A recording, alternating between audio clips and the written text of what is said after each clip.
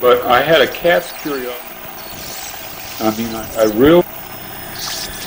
I think it was an unwise curiosity. I had a tremendous curiosity, and because I had such a curiosity about the human mind. I mean, it was my interest in the human mind that made me curious about psychotropic drugs. I mean, I felt from reading so much Jung that the mind was a tremendous mystery, and I was very interested in this concept of the collective unconscious and the archetypes. And again, these were essentially religious strivings that were appearing in me. Now they were appearing in the early 60s. That shows up in 3 Stigmata. By then I had become an adult convert to the Episcopal Church, and I was becoming overtly, consciously curious about religion.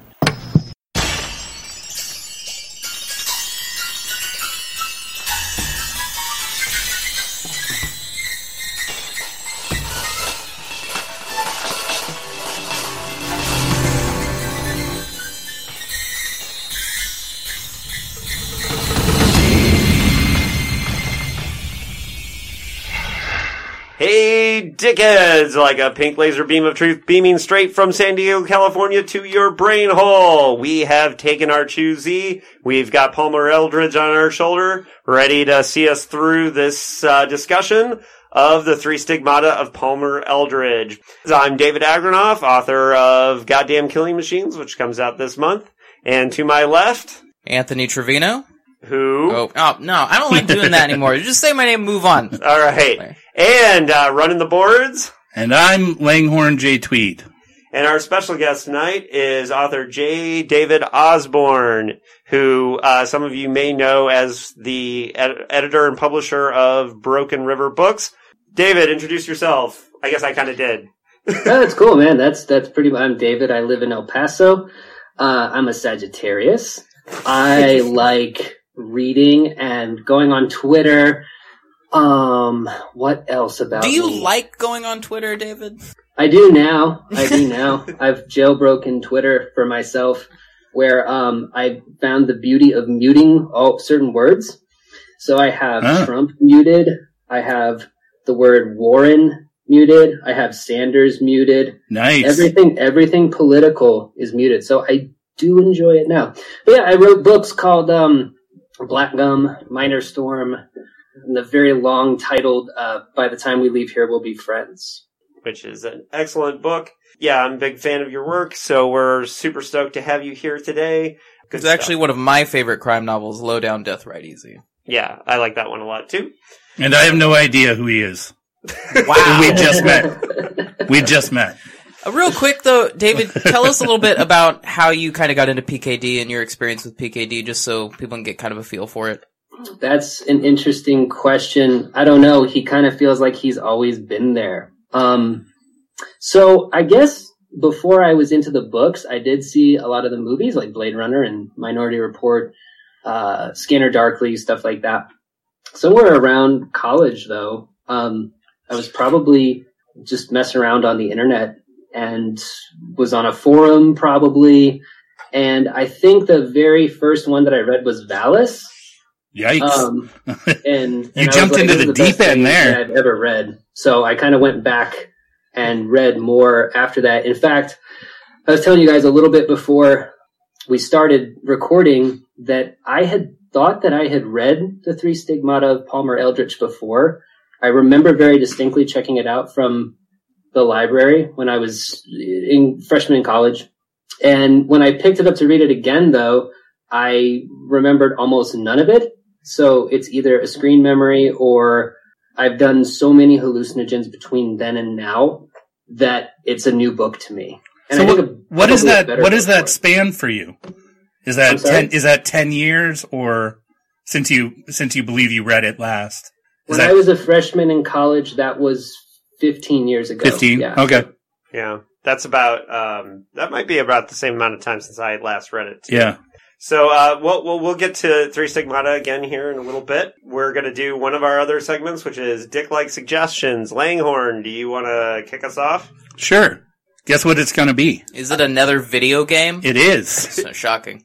All right. Give us a video game. All right. So, this one is a little more on the weird side. And I don't know if I've talked about this game before, but It's called Rumu.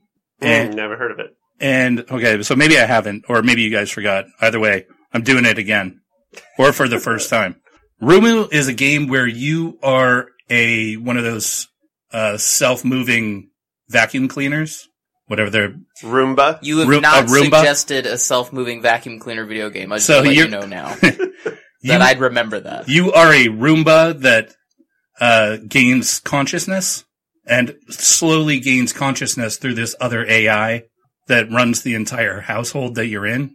And you learn the secrets of the family and that own the house because you never see them and there's a mystery there. And you become paranoid about the AI that runs the house, like she's hiding stuff from you, and you get to vacuum stuff. That's pretty much the game. But it is amazing. Can I interject real fast and say that reminds me of this new game that came out called Goose Game? Have y'all seen Goose Game? I have not. Okay, it came out like a week ago, and you play a goose. I've heard of it, though, yeah. Where you're like the whole point of the game, it's a puzzle game, but you're supposed to just make life difficult for humans. Yeah, you run around and like squawk at a guy, right? That's what I've seen. Yeah. Anyway, sorry to interrupt. That just reminded me of this game. No, you're here to chat. Right. So what's the name of this game again? It is called Rumu. Rumu. And the best part about your little robot vacuum cleaner self is that you love everything. You start the game like fully positive. You're like, I love computer. I love vacuuming. I love everything. By the end, you're like, bitch, you're hiding shit. I know it. And it just makes you angry, huh? That's interesting.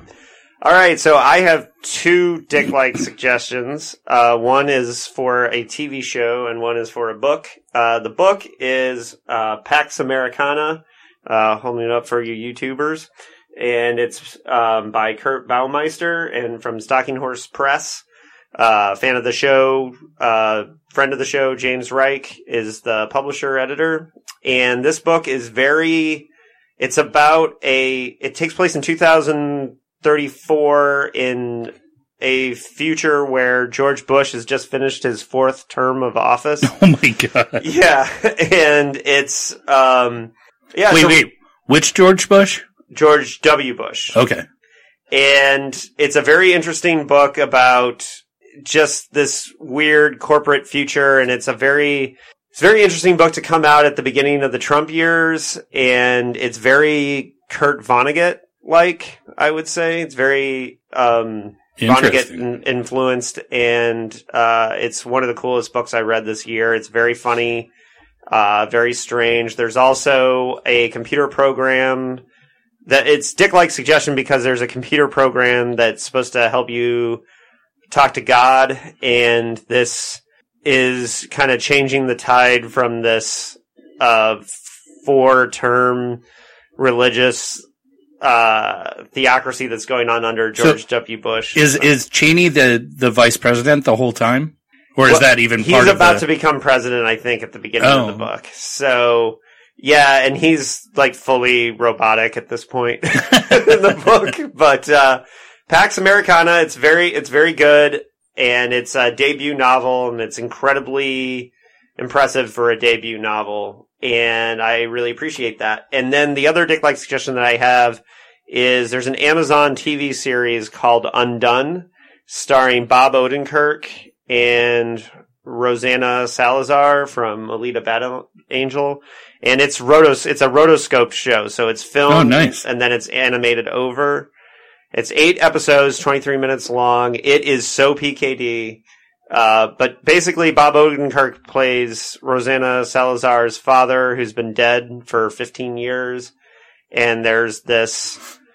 Basically, she's in a car accident, and then she starts to have visions of her father and finds out that he's traveling through time, and he's a physicist, and it's really psychedelic and out there. And because it's rotoscoped, it does all kinds of really cool and awesome things. And it's on Amazon, and 8 episodes, 23 minutes. I'm not super into the way the season ended, but it's very good, and it's very obviously PKD influenced, but more in a kind of one thing is slightly off nature. There's not it's not super sci-fi. It's just Okay. weird as fuck. So I appreciate that. David or Anthony, you guys got anything? I got nothing. David? Well, if you want to sort of a suggestion that's more towards the maybe, I don't know, Gnostic angle of Dickian writing. Totally. I've been reading a book called Meditations on the Tarot, which is a big, thick volume written by an anonymous, I believe, Jesuit priest, who requested that the book be published after he died. And each chapter of the book is based on one of the kind of major arcana of the tarot. And he sort of uses that to explore different questions of life and Gnosticism through a sort of lens of Christian Hermeticism, which any kind of Hermeticism is sort of right up my alley. I'm into all that occult shit. But obviously it's a non-fiction book. I've also read a book recently called The Secret Tradition of the Soul by Patrick Harper, which is also nonfiction, and it kind of details sort of the history of humans' relationship to the concept of the soul and sort of where we lost that and maybe where we can potentially get that back in a sort of current scientific materialist sort of demiurgical framework. Really? Those two were very kind of mysticky and occult and Dickian in that sense, I suppose.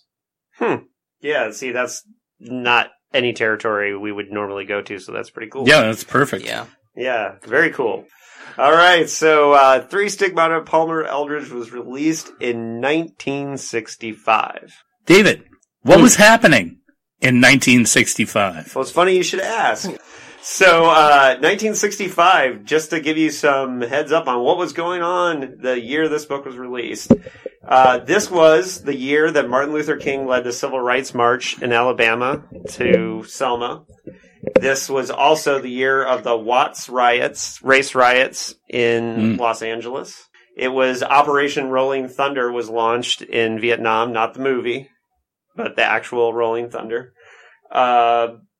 And yeah, so just to give you a heads up of just how long ago this was, those were all things that happened the year this book was released. So, but before we get into the writing and publication history specifically of the Three Stigmata of Palmer Eldritch, like many of these early PKD novels, it started as a short story first.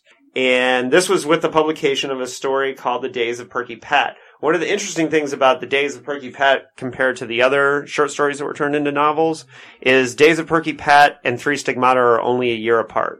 Okay. So a lot of the short stories, like Vulcan's Hammer, was 8 years later. And right. Dr. White Knight, Dr. Futurity. Most of them were written in 63 or published in 63 and came out much later. Or is it 53? 53. They were all published in 53 and became novels way later. Yeah, because 1953 was the year that he just went bananas on short stories. Before it was A.E. Vogt who told him, like, stop with the short stories, kid. You're getting nowhere. You get nowhere with them short stories. But The Days of Perky Pat arrived in April of 1963, so it was about a year before he actually wrote Three Stigmata, when he turned it into the SMLA agency. And the original title was Stand By. I don't know. But Yikes. Yeah, as always, SMLA changed the title to something better with the Days of Perky Pat. And that was published in Amazing in December of 1963, so pretty quick turnaround. And the back cover of the magazine had a Perky Pat drawing on it, so they obviously, really liked it. And we have a quote from Philip K. Dick about the writing of Days of Perky Pat. Well, real quick though, who here's read the Days of Perky Pat? I wanted to, but I didn't. I didn't have time. Osborne? No. Yeah, I didn't. I flaked on it and didn't read it. Okay, I read it on Friday, and I had realized that I had read it before. Doesn't it take place after Stigmata, or is No, it part it of- has nothing to do with Three Stigmata. It's a completely separate story. The only thing that's similar to it is that it has Perky Pat. It has Perky Pat. And Perky Pat is more of, it's just the whole, like, people being obsessed with the dolls and living as Perky Pat kind of thing. Okay. And so that's specifically what it's about. It's not even that, like, science fiction-y, really. I definitely didn't read it as closely as I did mostly skim it because I realized when I started reading it that I had read it before. So I'm not going to say that my analysis of it is like super great. Okay. So Days of Perky Pat, we have a quote from PKD about the writing of it. Dick says, "The Days of Perky Pat came to me in one lightning swift flash when I saw my children playing with Barbie dolls. Obviously, these anatomically super-developed dolls were not intended for the use of children, or more accurately, should not have been. Barbie and Ken consisted of 2 adults in miniature. The idea was that the purchase of countless new clothes for these dolls was necessary if Barbie and Ken were to live in the style to which they were accustomed. I had visions of Barbie coming into my room at night and saying, 'I need a mink coat,' or even worse, 'Hey, big fellow, want to take a drive to Vegas in my Jaguar XKE?' I was afraid my wife would find me and Barbie together and my wife would shoot me." Yeah. It's a very specific fear. Yeah. So yeah, he was obviously thinking about those things. And it's, the whole Barbie doll thing, I think, is much more of a concept in the Days of Perky Pat than it is. So when did Barbie come out, or Well, was it long before that, or is this just Dick discovering Barbie dolls because he has kids? I'm not up on my Barbie doll history. Yeah, I didn't think any of us would be, but I thought it was worth asking. No, I think Barbie dolls started kind of in the 50s, I believe. Okay. And so I think it was more like he was just seeing his children, and it was more of the... I think the only relevance they have in Three Stigmata is that there's still these kind of lives that you aspire to be in, which is what the dolls Barbie really and Ken represent. in Is the, if you in want the story, a cool life, you gotta be like this doll. Mhm. But obviously, no dick.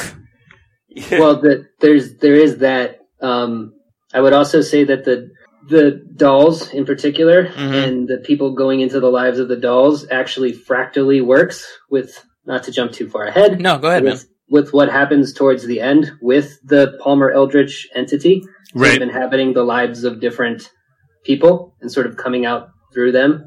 It's probably supposed to be a parallel there, right? Yeah. Yeah, that would make sense. I agree with that. Yeah. And I think the Days of Perky Pat does inform Three Stigmata, and you can definitely see where he basically thought, oh, this was a cool idea I kind of worked on, and I'd like to explore it a little bit more. And I actually appreciate that PKD, some people would say it's recycling, but I think that it's cool that he expands on some of these ideas. But there's a ton of writers out there that do that.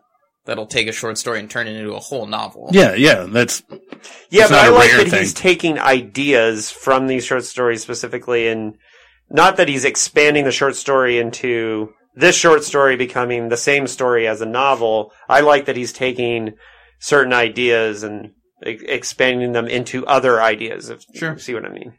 So, except when he does it with, like, Dr. Futurity. Right. God, I hated that book.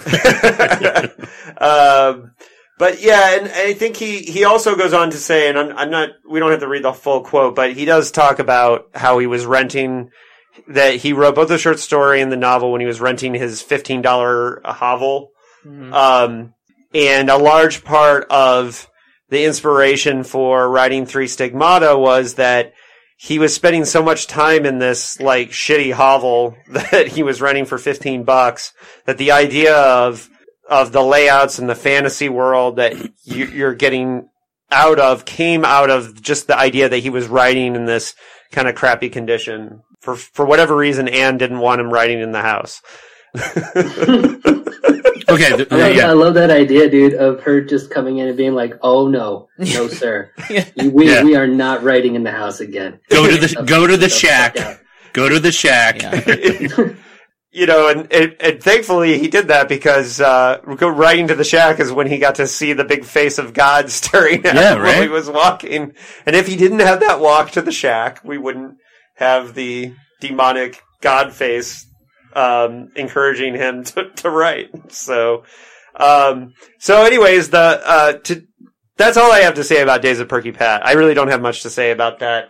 This book was written after the book he wrote before it was Crack in Space, and he wrote Three Stigmata directly before writing The Penultimate Truth, which was definitely one where he took old short stories and recycled them. And so it's funny because a lot of times people, when they look at the way authors progress, they just think, oh, he wrote this book and then, or this book came out and then this book was a huge leap. But we know because of how we see that he writes them all completely out of order for how they're published. It's funny that, Three Stigmata is one that I think we all agree is next level for PKD. And then he went and wrote Penultimate Truth, which was one that none of us were like super excited about. Yeah. I don't hate Penultimate Truth, but it's definitely a step down from Three Stigmata. It's certainly not the ultimate truth. It's the penultimate. Well, that was the sequel that he wrote, The Ultimate Truth. Yeah, right. That never got published. Right. The unpublished Ultimate Truth. Now, there is some debate over exactly when PKD wrote this one. We believe that he could have written parts of it in 1963, but we do know that the completion date was March 18th, 1964. Okay, because that is the day that he shot off a letter to his agents telling them that it was done and it'd be coming soon. So that is the first, kind of proof that we have that he finished it. So we think he finished it in 1964. Well, yeah, that makes sense with the amount of divorce stuff in it, and all those the wife issues. There's always a wife issue. But in these last couple of books, it's been really prominent. It's not nearly as prominent as Clans of the Alphane Moon, though. Oh my God. Every fucking book is a disgruntled husband. There is always a disgruntled husband. So this book was, strangely enough, not published by Ace. Don Wollheim had nothing to do with the editing of this book because it was published originally by Doubleday. And this was one of the first, it wasn't one of the first because I think Time Out of Joint was his first hardcover, but this is an early hardcover and a hardcover release. And one of the cool things is this is the time where even still Robert Heinlein was serializing novels.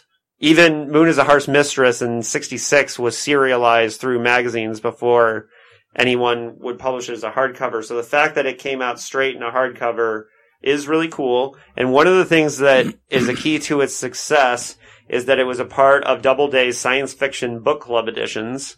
So those went automatically to subscribers. So this automatically got in the hands of lots of people, which is kind of funny if you think about it. If you're a member of the Science Fiction Book Club and you get this, super fucking drug book. Yeah, totally whacked out.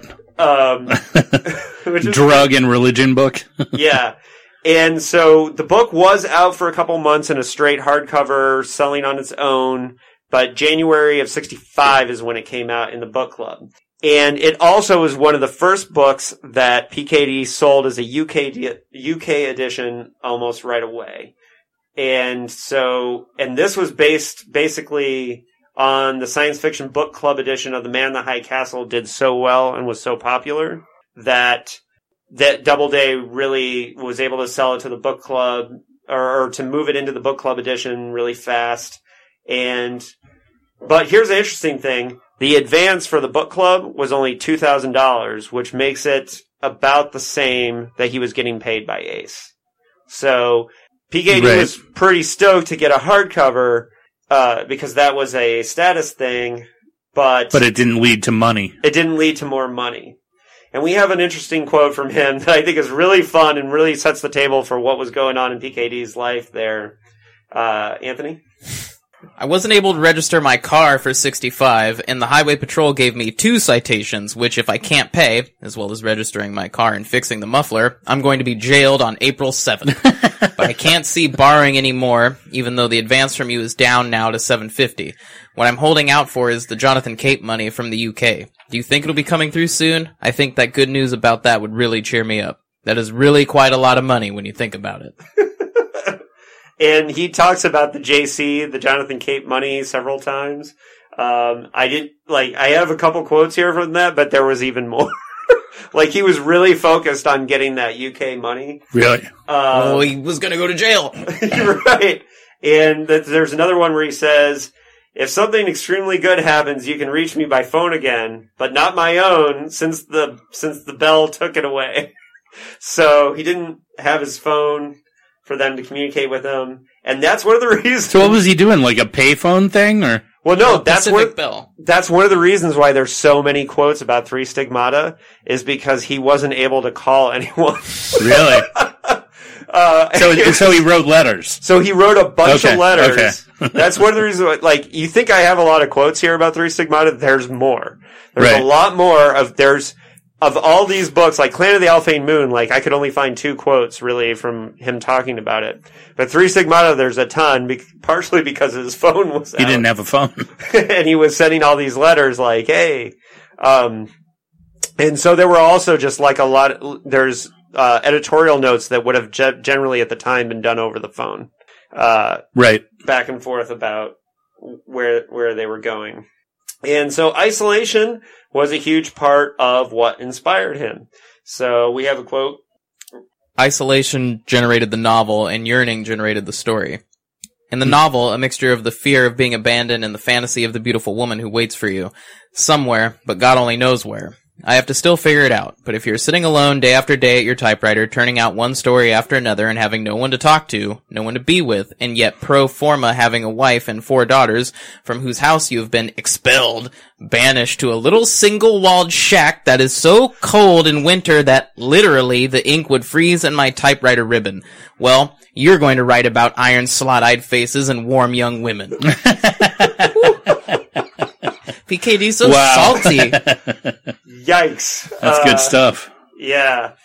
So I really like the idea that a lot of this, it really puts this novel into context for me that he was really having a rough time writing this book in the hovel and not enjoying himself in the hovel.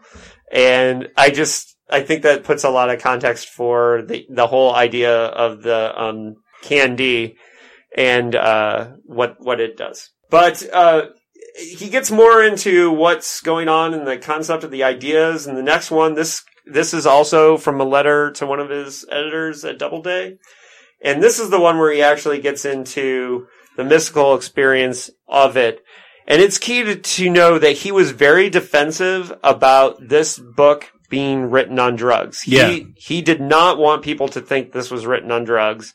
Partially because of the Harlan Ellison thing where Harlan Ellison wrote the introduction to his story in Dangerous Visions and was like, whoa, PKD is way fucked up, you know? Pretty much. Yeah. And so PKD... That's a really good Harlan Ellison impression. Yeah. So PKD, like, really definitely wanted to walk that back. But I think this next quote is really good about the whole... Pause for a second. Will you want me to read this whole fucking thing? I think you should read the whole fucking thing. All right, strap in, everybody. The Palmer Eldritch novel came out of an actual mystical experience, lasting almost a month in which I saw the face of evil, hovering over the landscape, and the 3 stigmata were aspects of him that I saw. I mean objectively, literally. In particular, the slotted, empty eyes. It was a true trip before I had seen any LSD, much less taken any. In an effort to help myself, I became a convert to the Anglo-Catholic Church. But their teachings do not include that of a real, active, evil power who has control, or near control, of the earth we live on. I even took the rite of unction, but it didn't help, and I wandered away from the church. The point is this. If a person's idios cosmos begins to break down, he is exposed to the archetypal or transcendental force of the koinos cosmos. And if the time comes that he lives only in the koinos cosmos, he is exposed to powers too great for him to handle. This part of the theory is opposite to Jung's theory that each of us needs subjective constructs, such as space and time, as a framework structuring reality. In other words, we must have our idios cosmos to stay sane. Reality has to filter through, carefully controlled by the mechanisms by which our brains operate. We can't handle it directly, and I think that this was what was occurring when I saw Palmer Eldritch lingering, day after day, over the horizon. Something should have stood between me and it. And the Anglo-Catholic Church wasn't enough. Neither was psychiatry, needless to say. My first LSD experience, by the way, confirmed my vision of Palmer Eldritch. I found myself in the hell world, and it took almost 2,000, subjective, years for me to crawl up out of it. Okay. There's a lot to break down there. There is, but I'm interested in what Osborne thinks about that. About the quote? Yeah. There's a lot of stuff in there that's really interesting to me. There's a little bit of sort of, I think you would call it maybe Kantian transcendentalism there, with like the kind of separation between the objective and the subjective, and there being this sort of membrane that you can't pierce. It's interesting for him that the membrane seems to exist to actually protect the psyche of the observer, right? Mm-hmm. Like the idea of creating sort of your own little worlds that are separate from objective reality, to him seems to be an important function, I guess, of sort of the human brain, which is interesting because you see that in his writing. You see a lot of people trying to constantly, not just in this book, right, but constantly trying to sort of ground themselves in like what is real and what in this subjective experience that I'm living in, like what of it is real, and like kind of it almost seems like sometimes the objective like leaks in, right? Whether it's through mystical experiences or these sort of LSD trips. Sounds like he had a pretty bad trip. Yeah. So, the 2,000 year thing. I wrote on Twitter after I finished the book that a lot of these trips actually reminded me more of salvia, which is awful. It is a terrible thing. It's also, I think, still completely legal. Yeah, we used to buy it at smoke shops. Yeah. And so if you ever want to kind of freak yourself out. So when I did salvia, I was in high school, and same. Yeah, I went to, this was before anything else. It was just, I had this buddy, Danny, who had his own apartment, which was tight. And, he had Sublime posters up all over the wall. Yeah, as you do. Had incense burning. Yeah, dude, we're like the same age, so yeah. Yeah. So he, we went in, and I remember looking at this blacklight poster of Sublime, and you smoke the salvia, and it comes on, and I was in a space, between space.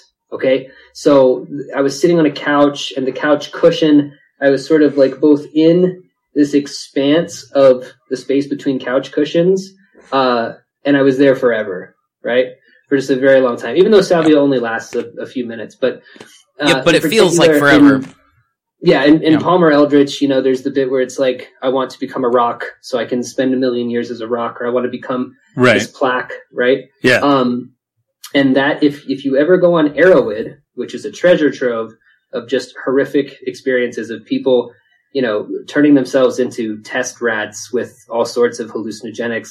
But salvia very often is like, I was a plank of wood for 1,000 years. Wow. It's just awful. And that kind of goes into, I tend to think that with salvia in particular, it is sort of like a sacred indigenous plant. And I think that the reason why, specifically white people, but white people who just fuck with it to have a good time always have a bad time, is that I think that these sort of plant entities have a telos to them, like have an objective with what they're trying to do, whether that's ayahuasca or mushrooms or salvia. And I think that when you're just like, oh, I'm going to smoke it to party, salvia is like, no, you absolutely are not, bitch. Like, you're going to have a bad time. So those are some of the thoughts that I have from that quote. Yeah, and we have another quote where he specifically talks about LSD, and it was from an interview, and specifically the interviewer asks him about LSD and what effect it has on his writing. You're known as one of the first authors to experiment with LSD. What effect has it had on your writing? I don't know of any. It's always possible that it's had an effect I don't know about. Take my novel 3 Stigmata, which deals with a tremendous bad acid trip. I wrote that before I'd ever seen LSD. I wrote that from just reading a description of the discovery of it and the kind of effect it had. So if that, which is my major novel of hallucinogenic kind, came without my ever having taken LSD, then I would say even my work following LSD, which had hallucinations in it, could have easily been written without taking acid. Yeah, that is absolute bullshit. Yeah, he's lying, I think. I think he's taking LSD at this point, but that's just me. Because PKD, you can't trust any fucking thing he says. Yeah, and when I did the interview with his ex-wife, she mentioned that he had a tendency to like fabricate a lot of like the stories. Right, but I do think what's interesting about that quote is that he's definitely he sees this book as about a bad trip, right? Like he's describing it as a bad trip, and that was one of the things that I thought was really cool about that quote. This quote that he has where he's talking about the themes of absolute evil is really important. In my novel, The Three Stigmata, which is a study of absolute evil, the protagonist, after his encounter with Eldritch, returns to Earth and dictates a memo. This little section appears ahead of the text of the novel. It is the novel, actually, this paragraph. The rest is a sort of post-mortem, or rather a flashback in which all that came to produce the one-paragraph book is presented. 75,000 words, which I labored over many months, merely explains, is merely there to provide background to the one small statement in the book that matters. It is, by the way, missing from the German edition. This statement is, for me, my credo, not so much in God, either a good God or a bad God, or both, but in ourselves. It goes as follows, and this is all I actually have to say, or want to ever say. I mean, after all, you have to consider we're only made of dust. That's admittedly not much to go on. We shouldn't forget that. But even considering, I mean, it's a sort of bad beginning.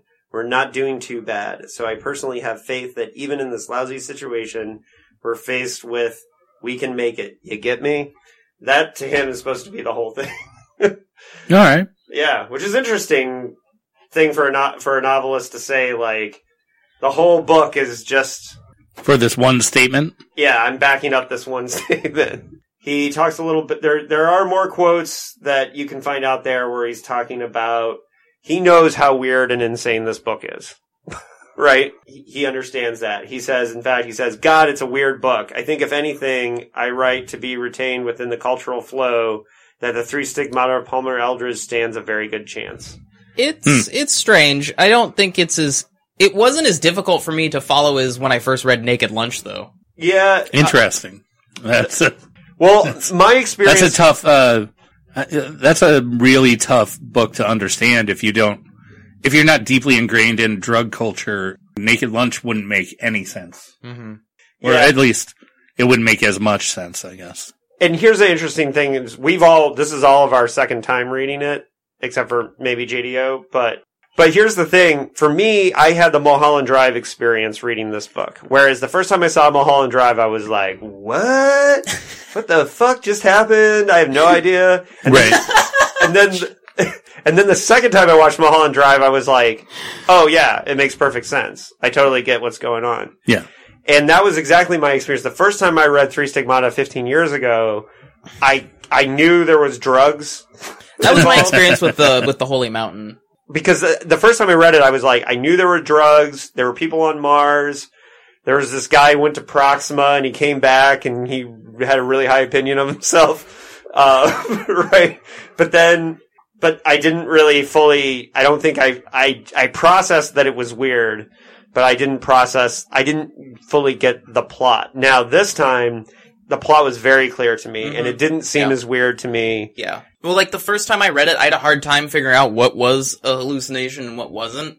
And I think you're supposed to. This time I can easily kind of figure it out as it goes along.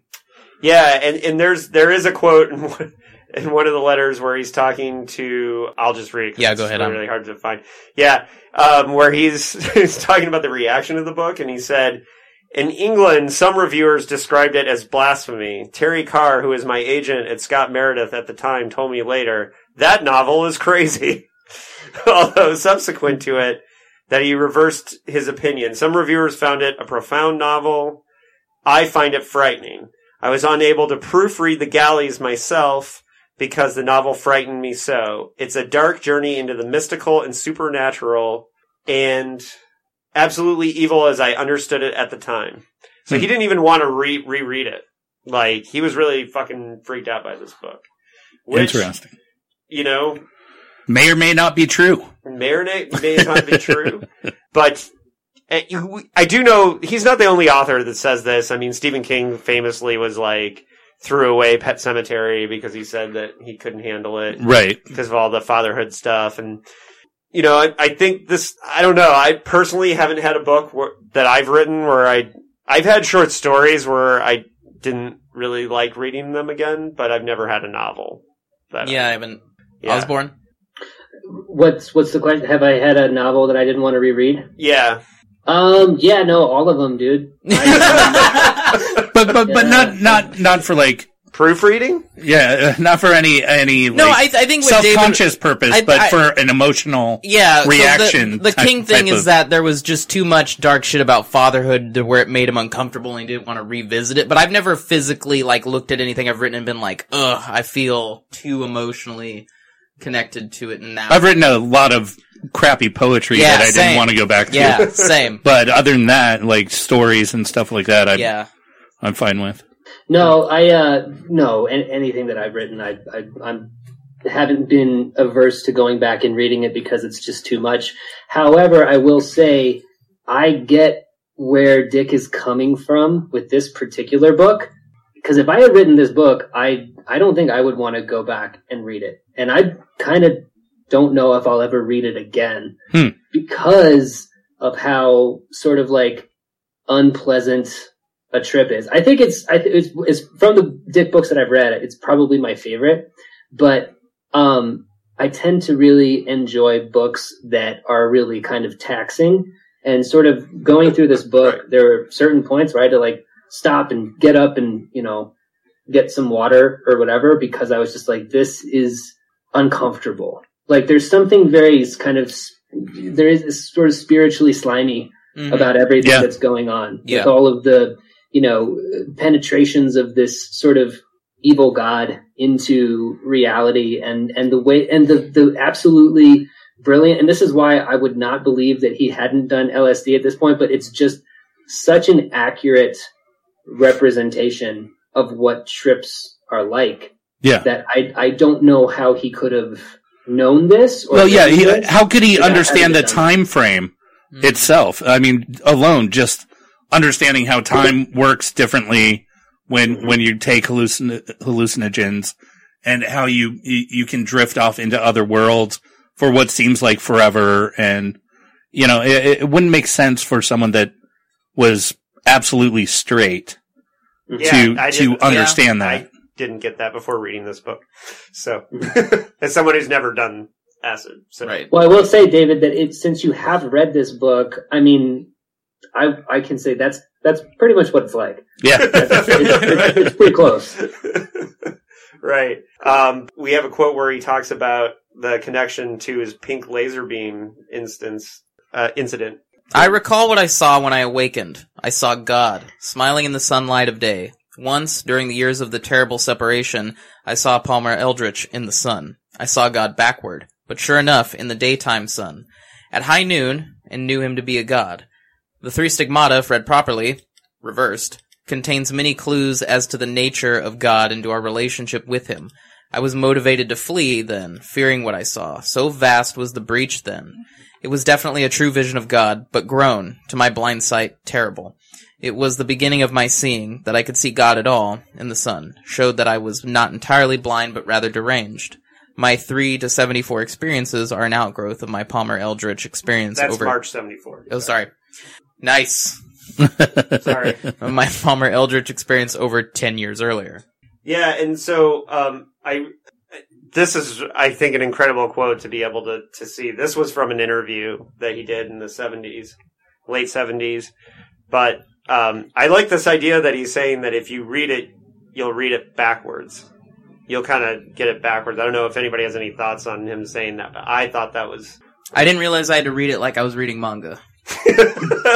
Or the Torah. Or, yeah. Think sometimes... I can see that. I think sometimes people focus... That'd be an interesting adaptation, though. Mm-hmm. Yeah. As a graphic novel, to do it backward. Yeah. That would be interesting. Yeah. Well, it's just a really cool thing, too, to think, because I think a lot of people miss, like, the whole God part because they're just focused on, whoa, it's a bad trip, dude. But inside the bad trip is Palmer Eldritch, you know, taking over all these people, invading, basically. Well, he kind of, I mean, he plows that into you in the end of the book with the last 15 pages where it's like, it's God, get it? It's God. And it's an alien, but it's also God. Remember, it's God. I don't know if I should save this question for later when we're just talking about the book, but I don't know if I feel like Palmer Eldritch is necessarily the embodiment of evil.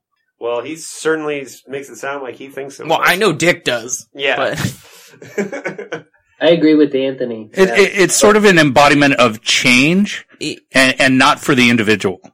Yeah. So it's sort of a collectivism that happens. Yeah. If they're all going to be the same entity, then there has to be sort of a collective. And you can imagine to a 1950s, 60s white male sort of perspective that would be sort of antithetical to everything you believe and therefore evil. Right. It's an alien doing what it does. I don't know if there's malicious intent behind it. It's just trying to create this more collectivism. Well, like he says, it's a breeding process. Yeah. So I don't know. Just a thought. Yeah, and then the last quote that we have is specifically where he talks about the Gnostic message, and then... Sure. Alright, so the Gnostic message in my writing can be seen when we realize that it is a Gnostic revelation that this world is a bungled counterfeit of the celestial world, especially time as a poor counterfeit of eternity. And Palmer Eldritch is the Gnostic demiurge creator, spinning out evil in false worlds to feed his drive for power. In Stigmata, the evil quality of the creator is expressed. In Man, Leo Bolero, pitted against the false evil cosmos in its evil creator. A very cosmic novel. That's interesting, and I love that because I also read Eldritch completely as a demiurge. Mm-hmm. However, in a lot of Gnostic theology, the demiurge is depicted as being blind, right? Mm-hmm. So it's very important to think about the demiurge in terms of it not understanding that it's not God. Okay? Mm-hmm. So the God above God sort of made everything, including this demiurge, which he sort of like put in charge of, creating this sort of matrix-like world of illusions. But where I think maybe Dick is very kind of moralistic about it in a very interesting kind of way, because I don't think Gnostics would necessarily... You want to get past the demiurge and you want to get to the God above God, right? But to put the word evil on it is maybe a little... Because everything sort of flows from that. Good things and bad things. And if you think in Palmer Eldritch specifically about the scene where Barney's having his really bad trip, and he goes to Emily and Richard's apartment with the intent of getting her back, and she very clearly wants nothing to do with him, says, no, thank you. And then Eldritch becomes her new husband and says, look, dude, you might have to do this 100 times, but if you keep trying, you can make this work, right? So in that sense, Eldritch is trying to help him, right? Yeah. Like he doesn't necessarily have a nefarious or evil plan. So there's an ambiguity to his morals and motives that I think is more interesting than Dick is making it out to be in that quote. I'd agree with that. Yeah. All right, so we're done with the quotes. You know what that means? It's time for the... Well, that was a hard shift, David. Hard shift. Wow. Story breakdown. Story breakdown. Langhorn. Oh, that was it? Yeah, wow, that was a hell of an intro. Oh, wait. We're dialing it back this time. We're dialing it back. I didn't do my Danny Filth cry this time. Right? All right, Langhorn. All right. Welcome to the Thunderdome. What? All right. This is, sorry about that. This is the 3 Stigmata of Palmer Eldritch by Philip K. Dick. A novel. All right. So we start with a guy named Barney Mayerson, who is banging his assistant, but doesn't quite remember it. He's banging his assistant. He's the head New York pre-fash fucking precog guy, and that's all you really need to know about him for now. He's a precog. And then we meet Richard Nat, who's the douchey new husband of Barney's ex-wife. And that's pretty much all you need to know there. And then we meet Leo, who is pretty much the main character. Leo is a supposedly evolved, Leo Bolero, is supposedly an evolved human being, evolved through medical stuff. And he doesn't seem very evolved because he seems pretty bro-like. He's always doing stuff like, oh, hey, I'm gonna go see this guy and do a thing about a thing. He's more like the guy in, what's that TV show with the gangsters? Sopranos. He's more like a character out of Sopranos than anything else. And so Leo finds out that Palmer Eldritch has crashed and is being held in a hospital on some faraway, I think it's Titan, some fucking moon. He's on Ganymede. Yeah, sure, that one too. And so he says to himself, I gotta go find this guy, and then I gotta figure out what he's doing, because I sell drugs, and I don't need anybody else selling drugs but me. And then so he gets Barney's assistant / mistress to come and give him some precog ideas of what's going on. And she says, you're going to kill that guy. And Leo says, I'm not going to kill that guy, or maybe I will. I don't give a fuck. I'm going to go see him. I'm evolved. And then so he does that. That's something they never really explore. No, the whole evolved thing is useless. Yeah. Except for this part coming up. So Leo does all that stuff. We still don't care about Barney at this point. Barney's sort of like, I'm a sad sack for no reason. And I love my ex-wife for really no reason that you're gonna find out about ever. So then, Richard Nat goes and he's like, hey, can I sell your ex-wife's stuff to you? And Barney says, no, fuck, get out. And so then it doesn't happen. And then Nat, ends up in this meeting on a street with some dude, sells it to Palmer Eldritch's people, blah, blah, blah. They get rich, and immediately he's like, we have to evolve. And the deadweight that is Emily Nat, says, no, I don't want to. Okay, I'll do that. And so they go and try to get evolved, and Nat does evolve, and in one of my favorite parts, like, makes up for his entire shitty personality by realizing that he's a shitty person once he evolves. It was pretty good. And that's the end of their story. Who cares about them anymore? Characters. You just never... Nope. No need for you anymore. You did your one thing. Yeah. Get the fuck out. Alright, so anyway, Palmer Eldritch is supposedly this badass dude that knows all the stuff about everything. He's a super industrialist. He's like one of those railroad tycoons back in the 1800s. The big cigar, and his enemy is Leo, the other guy with the big cigar. And they're just comparing cigars all over the place.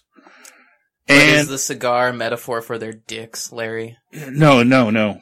It's yeah. Oh wait, did you say dicks? I did. Yes, dicks. So anyway, Leo comes up with this plan. He's going to go get caught by Palmer Eldritch because that's going to help him in some way because he's evolved and he's really on top of things. So he gets kidnapped by Palmer, ends up in this alternate reality sort of hallucination world that Palmer has created through his new drug, which is Choosy and not the previous drug, Candy, such a passé drug. Who would take Candy now? Right? And so Leo goes through this whole ordeal with a little girl and a suitcase and a killer squirrel. And then he takes a staircase out of it, but he doesn't get out of it. Kind of feels like he never gets out of it. And it's kind of true. No one ever gets out of this thing once they do the Choosy. And then we're going along fine with Leo, we kind of love this story that's happening. And then all of a sudden we're back with Barney. Cause Leo's like, I gotta fire you, Barney, because you didn't come and save me. And Barney's like, yeah, I'm a sad sack. I should totally be fired. He kicks a rock and walks down the street and says, I should kill myself or get my ex-wife back or some other shit. Or I'll join Palmer Eldritch or I'll move to Mars. I don't care. Nothing matters. And yeah, nothing really matters with this guy. He is such a pain in my ass. Anyway, so we follow Barney. He goes to Mars, meets some hot little piece of flesh, does some super Christian, does some candy, or almost does some candy, doesn't like it, bangs the hot little piece of flesh, has a weird meeting, blah blah blah, in the middle of the night with some DJ no one cares about ever again. And then Palmer Eldritch is in his front yard and he's like, hey, I got drugs for you. You like that, don't you? And so then they get into a fight. He ends up taking the drug. He has this totally bad trip. And Palmer Eldritch turns out to be an alien / super industrialist, but really more of an alien. And he's trying to make everyone become him, but not really become him, but sort of what do you call it? An outstretched version of him, sort of a progeny.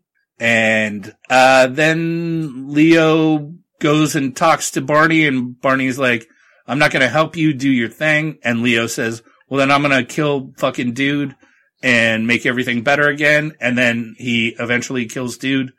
They talk about God for a while and end of book. End of book. End of book. Okay. All right, so... Good. I nailed all the points. You nailed it. Well, I think we skipped some stuff. But good. We otherwise, if I covered it all, what are we doing here? That's I right. was fucking with you. All right, so, yeah, the 3 Stigmata of Palmer Eldritch is really fucking good. I know we're not getting into judgments yet, but this is definitely one that we were all looking forward to. We all really like this book. And like we've said in past episodes, this is the reason this show exists. Yeah, pretty is much. That Anthony really loved this book when he first read it and decided that we needed to do a Dickheads podcast. Well, and I made a joke on the internet. On the Dickheads podcast. Started as a joke. Like with everything that ends up being serious in my life, it was a joke first. Yeah.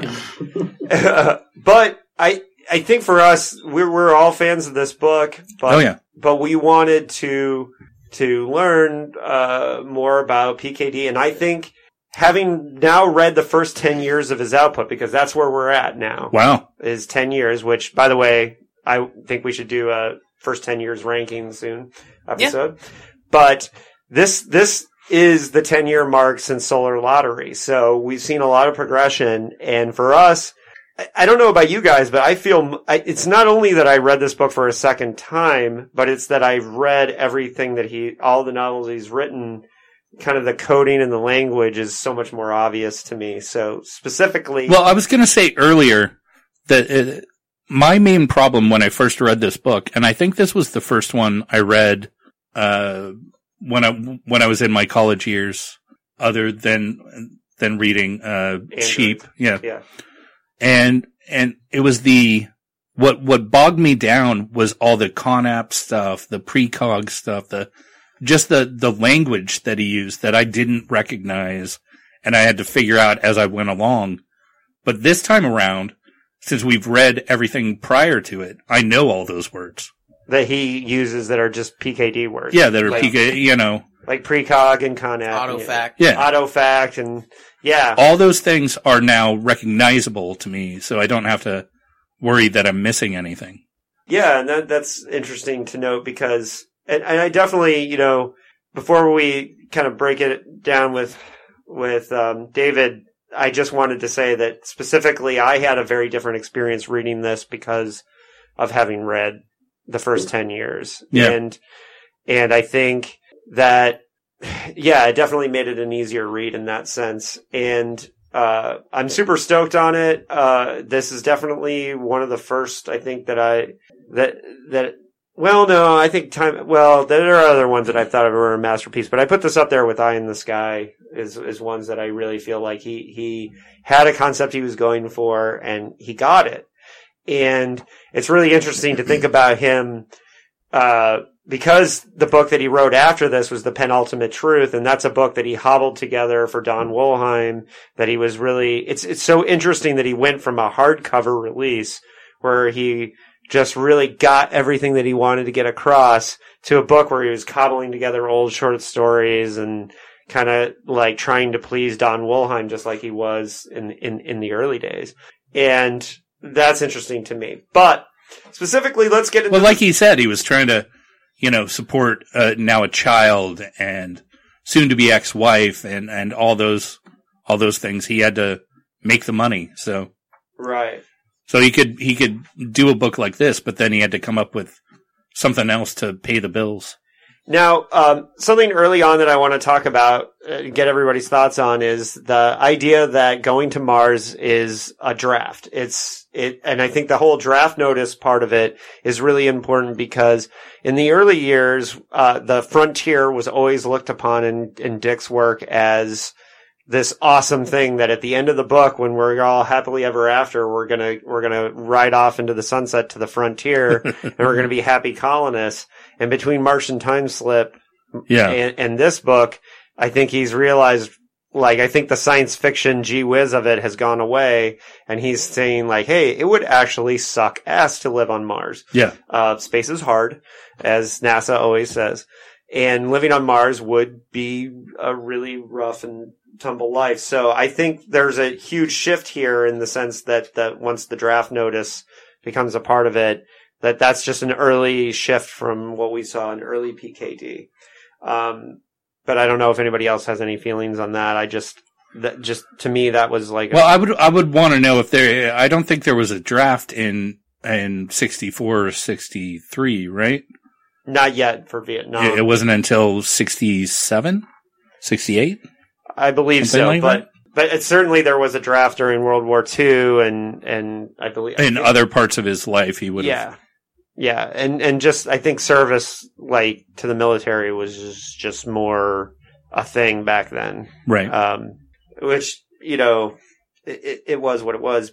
For me, this is interesting too because this is a cli-fi novel, and it's funny because recently I kept saying to people "Well, wouldn't it be interesting to know what PKD would do with climate change, and if he was around today, what would he be doing about this?" But the huge motivation for why they're having a draft and why they're sending people out is that the Earth is warming. And except it's not well explained. It's somehow it's a false climate change, which he explains a couple of times that when Leo goes to the future, the future men there are that whole climate change thing was created by the Prox people.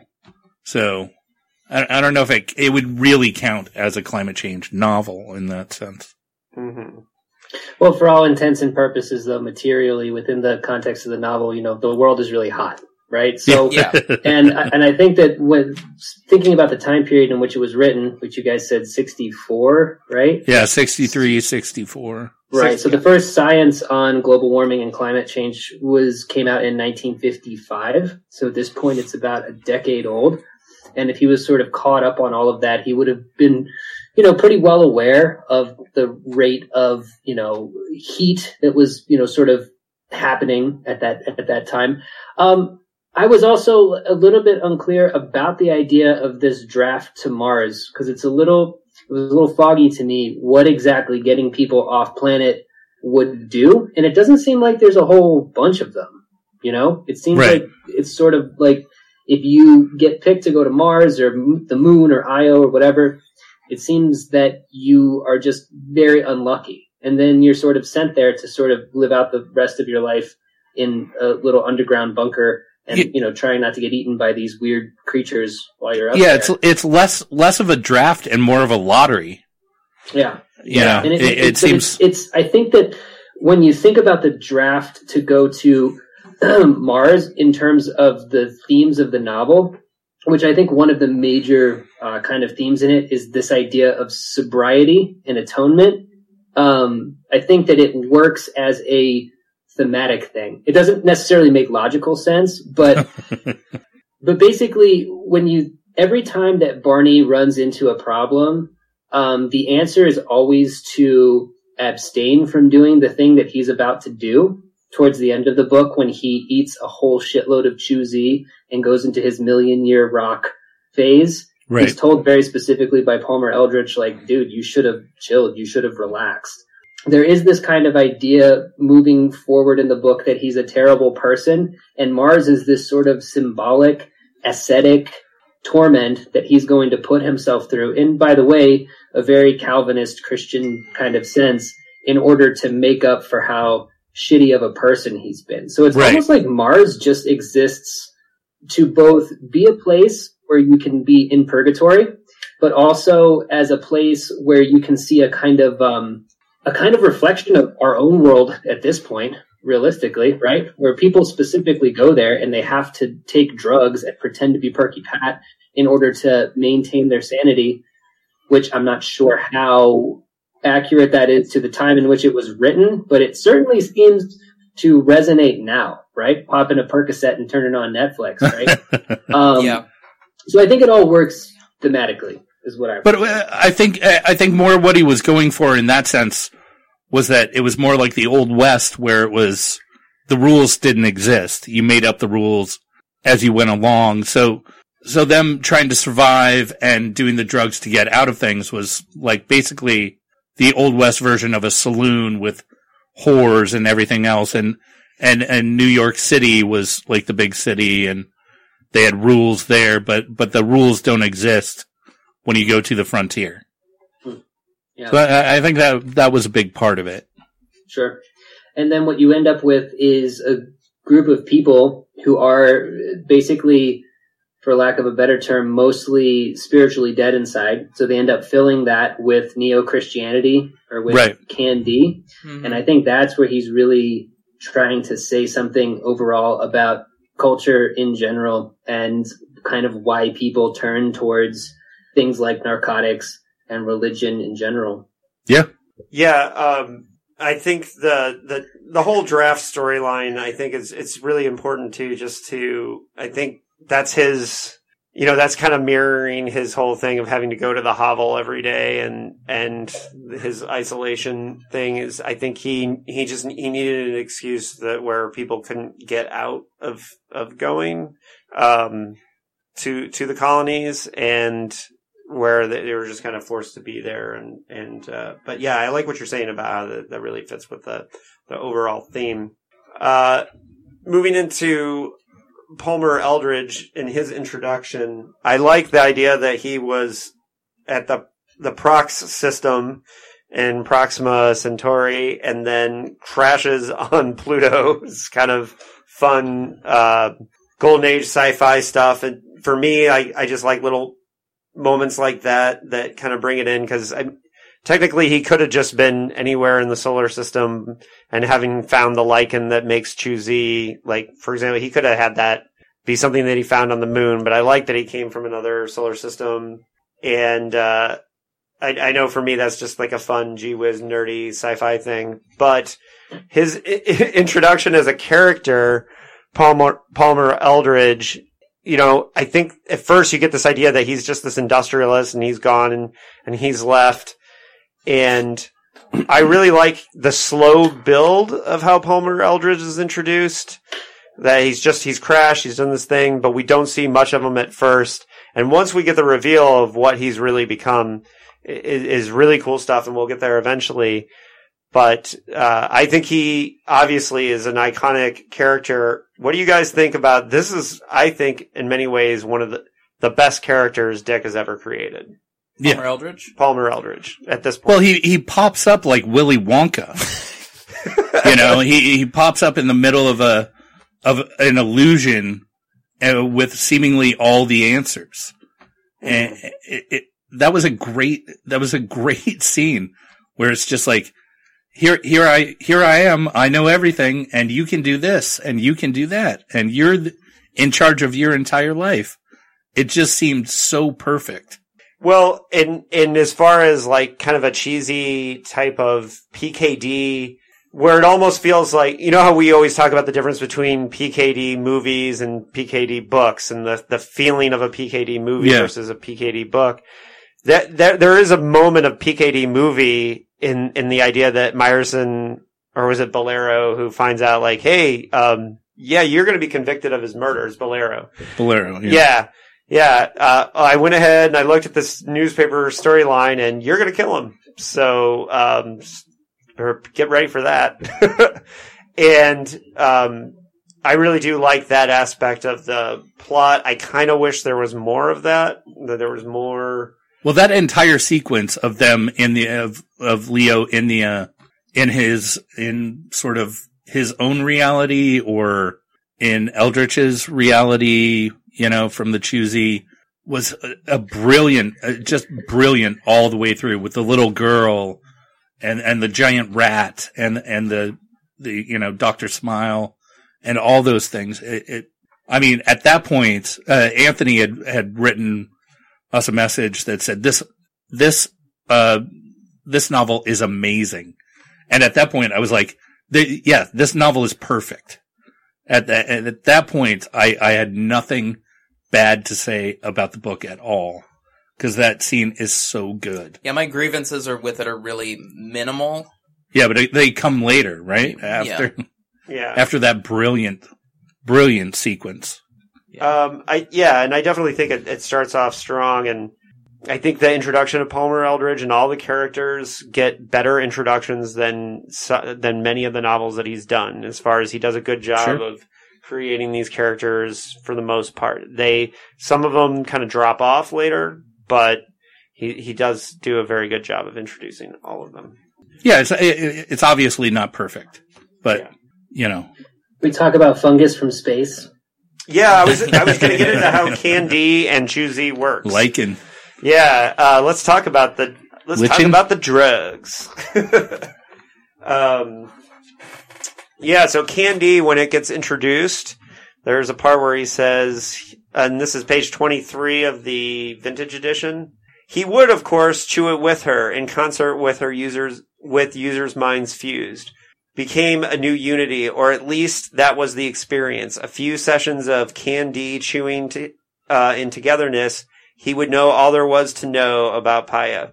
So, I don't think any real drugs I guess I'm straight edge, so maybe I'm wrong about this, but the idea of the togetherness, that their minds fuse, that is a really cool aspect of the Candy, and then makes it kind of a tribal experience, or I don't know. Maybe that's my straight edge talking. But what do you guys think about Candy and how it was introduced and explained? I loved it, and the specific reason why is because, have any of you listened to talks that Terence McKenna has given before? I have. I've heard him on Coast to Coast, but so Terence McKenna gave a bunch of talks at Esalen. You can find him on YouTube. Some of them are up to 4 hours long, and he would just riff on anything. But of course, Terence, along with his brother Dennis, are sort of pioneers in the worlds of hallucinogenics, specifically mushrooms. And he's sort of famous for saying, the problem with an alien invasion is that you don't know when you have one. And his contention was that the mushrooms that we have on this planet right now came to us the same way that Candy sort of came via Palmer Eldritch. The idea that it's a fungus from space that has a consciousness and has a motive behind it. I'm not sure when he gave these talks, so I'm not sure if his talks are influencing Dick or Dick's talks are influencing McKenna. But when I was reading that, I was like, oh, that's the panspermia. That's the lichen from space, right? That has come to this planet to sort of communicate with humans. Because McKenna had taken that even further and believed that the reason why human brains in general evolved, he called it the stoned ape theory. So the idea is that you have people 200,000 years ago wandering through, the plains or whatever, and they come upon a gigantic pile of cow shit, and out of that cow shit is growing these little blue mushrooms. And they eat the mushrooms, and they get really high, and that begins to actually mutate the human brain. So the idea is that we actually have the brains that we have today because of, a fungus from space. The prox system, wherever that is supposed to be, the idea of a lichen coming from prox specifically to integrate itself into not just human minds, but kind of the human subconscious. Again, like in a Jungian sense, the idea that there is there's like a field of consciousness in which these sort of archetypes and dream type figures work in. That's where the Candy, or rather the Choosy, actually begins to live, is very, very, very compelling. In Candy, it's sort of like, Pepsi and Coke, right? Or, Pepsi and Diet Pepsi. So Candy is interesting as well because it seems to be a little bit more synthetic. It's more of the earth, so it's more tied towards capitalistic type things. Whereas Choosy is a time-spanning, consciousness expanding, hellish nightmarescape. Candy very specifically makes you go into this sort of 1950s, when everything was great. Everybody had a house, everybody had a car, everybody had sweet bathing suits that you could barely even see. So it's almost like the sort of escapist capitalistic drug versus this kind of anarcho-lichen that comes from space to just fuck people's shit up. And I like that sort of clash between them. It's almost like a sort of materialistic, capitalistic society that's being overrun by this malevolent spiritual force that's coming in to sort of usurp that and take it away. Does that make sense? Right. And one of the things we should mention too, that panspermia is a very respected scientific theory. It's not just woo woo. Like, it's not. No, it's 100. It's probably how we're all here, honestly. Yeah. I mean, most scientists believe that life travels through panspermia. It's like a real scientific thing. So there's on page 75, there's a quote that goes to what you're saying. And it's when, Eldritch is explaining like where he got Choosy from. And he says, I obtained it illegally. The Proxers didn't know I took any of it. They use it themselves in religious orgies, as our Indians made use of mescal and peyote. It is what you wanted to see. It's what you wanted to see me about. And so this is like, where he's really saying like, hey, he also says some really interesting stuff about how, I learned about it when I was there and they didn't really think it was that big a deal. But like, you get this idea that Eldritch was like, hot damn, right. That you guys think this is just, this religious stuff, but he is really trying to sell the idea that, like you said, I don't know if Terence McKenna was doing his thing before then or not, but it is this idea of like, no, Terence McKenna was mostly in the 70s, I think. Yeah, it's like Eldritch went down to the Amazon and came back with some wacky shit, right? Mm-hmm. And I really do like how it kind of sets up this panspermia invasion thing, and it is one of the coolest ideas that's in the book, in my opinion. And there's also when you take too much of the Choosy, it fucks with time. It makes it so that you can become a ghost in the future, which again, this is yet another instance of real life mimicking Dick. Because I had to look this up because I had forgotten the exact dates, but there's a part in the book where when Leo Bolero doesn't take, he's sort of, I think, intravenously. Yeah, it's IV. Choosy. He goes into the future and sees this monument, right? That says, here's the man who killed Palmer Eldritch, this hero. And there are these two, essentially what are described as gray aliens, but they're the evolved forms of human beings that are tasked with defending this particular monument from I guess, what ends up happening, which is Palmer Eldritch becoming a dog and going and peeing on the monument, right? But they see him as a ghost, which is very, very interesting because in 1984, the CIA was doing its Stargate experiments, right? So you had MK Ultra, you had MK Often, you had all these basically you guys have seen Stranger Things, right? Mm-hmm. Yeah, so it's basically the CIA doing all this stuff where they hook your head up to, wires, and they're basically trying to find out how to spy on the Russians, and they came pretty close, right? But there is a particular instance that's been declassified. This is on the CIA's official website. It's now available due to the Freedom of Information Act. But in 1984, they had one of their psychics come in, and they had an envelope, and in that envelope, it said, the surface of Mars 1 million years ago, right? And the person who had the envelope didn't know what was in it. The psychic didn't know what was in it, but they put the envelope on a table and they tell him to go to the location that's inside that envelope. And while he's in his trance, going to wherever this is, he says that he sees these pyramid structures, right? And these tall, gray, alien-like beings with big heads. And he specifically says that, like, they can see me, but I'm like a ghost to them. Which I thought was really interesting. And once I read this book, I was like, wait, did this guy read Palmer Eldritch? And yeah, right.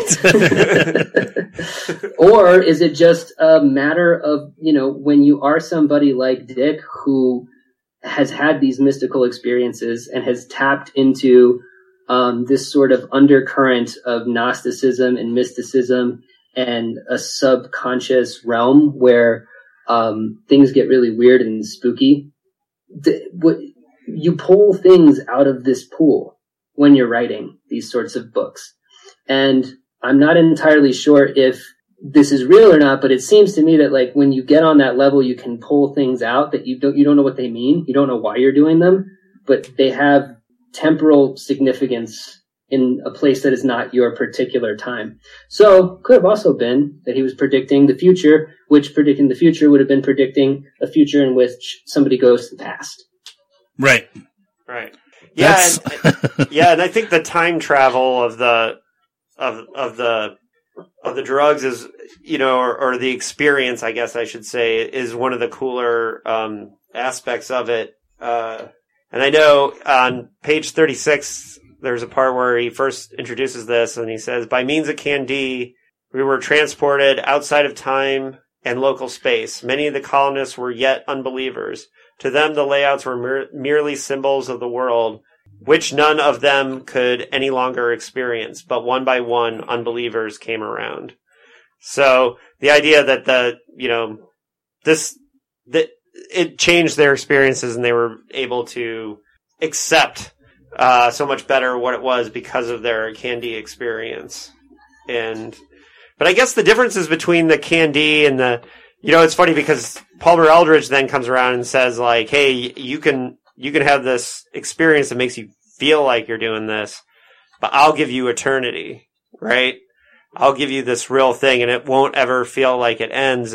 And that's where I don't know. I mean, I think that's where Eldritch takes on a godlike quality because, and then that, I guess to Dick, that meant that he was evil, that because he was selling them a false idea of eternity. Is that what I don't know if you guys think that that's why he thought Eldritch was evil, but that's, I guess, where we can get into, is Eldritch evil or not? Right. Well, that's one of I think that what he's more concerned with is the idea that a person in general would kind of have the hubris and the audacity to create what should essentially be the realm of God. Mm-hmm. And I think that that's the problem that he has with it. It's not whether the actions that he does are benign, malevolent, whatever. It's the thought of human beings becoming like God that I think makes PKD sort of bristle and be like, oh, this is incredibly evil, because at the end of the day, you can't do this. So you're going to end up torturing people by trapping them in, for being a fucking rock for 1 million. So you're saying it's heretical? Is that what? Yeah. Is that the problem with? All right. Yeah, I think that's PKD's problem with it. Yeah. No, I agree with what Osborne is saying. It's just interesting because Eldritch is offering them the escape that they want. Right. Well, Candy is to an extent. It's just temporary and limited. But Candy's so restrictive. Yeah. Yeah. It's very limited. You can only go into these dolls. Yeah. And to the layouts and and Choosy is like, you know. Well, you have the freedom to do whatever you want, but you also have this sort of gargoyle over your shoulder the whole time. Yeah. So it's not true freedom because sure you have this other element. It's kind of like the idea, and I'm wondering if this is kind of an idea that he's trying to get across, and I don't know because, shout out to our boy James Hetfield from Metallica who just went back to rehab, but this idea, I know it's weird. I'm really curious how we're going to tie this in. But the idea that when you cannot escape your addiction, okay, that you have this kind of specter of the addiction that's always with you, right? Okay. Right? And so, in a sense, is Palmer Eldritch, as part of him being evil, this idea that he is this specter that is always with you. And that is, look, my favorite horror novel of all time is Wet Bones, which is the entire novel is about the specter of addiction as a horrifying cosmic source that, twists and pulls you at all these different angles. And so, in a sense, I would say that Three Stigmata is in that canon where, and I was just joking about Metallica. I just wanted to drop Metallica, but Dick never shows that their lives can be good without Candy or Choosy, because for all intents and purposes, everyone's fucking miserable. Yep. Right? Especially on Mars, and no one on Earth seems happy either. So, is it really that bad? But does your addiction, and then here's the thing, and I can't speak because I've never been a person that's been seriously addicted to anything other than vegan ice cream. But, does your addiction become like a godlike figure in the back of your mind? And is Palmer Eldritch just as much that? Interesting. Basically, yeah, no, I mean, I love that you said that because, again, I read the novel in a lot of ways as a sort of, as an addiction book, right? And specifically as a sobriety book.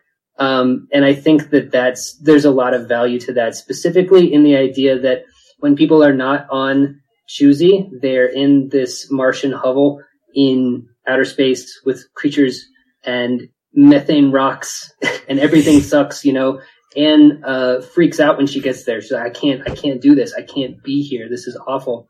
And in a lot of ways, that sort of seems to parallel the problems that addicts have when they quit doing the thing that they were addicted to. Because at the end of the day, being addicted to stuff, whether it's cigarettes or booze or heroin, is really fun.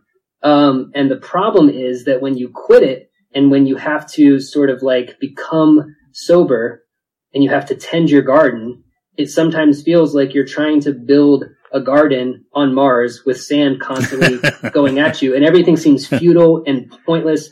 But what Dick is saying is that is still preferable than being under the control of Palmer Eldritch, essentially, of being part of Palmer Eldritch's fantasy world.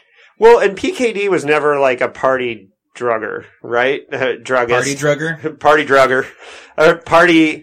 He wasn't doing it to get wasted and fucked up. A lot of times, he was trying to either pump out more. Well, when you talk about drugs, you whether you use them for what you call productive reasons or recreational reasons, it all ends up the same way. It all ends up the same way. But what I'm saying is I don't think he was.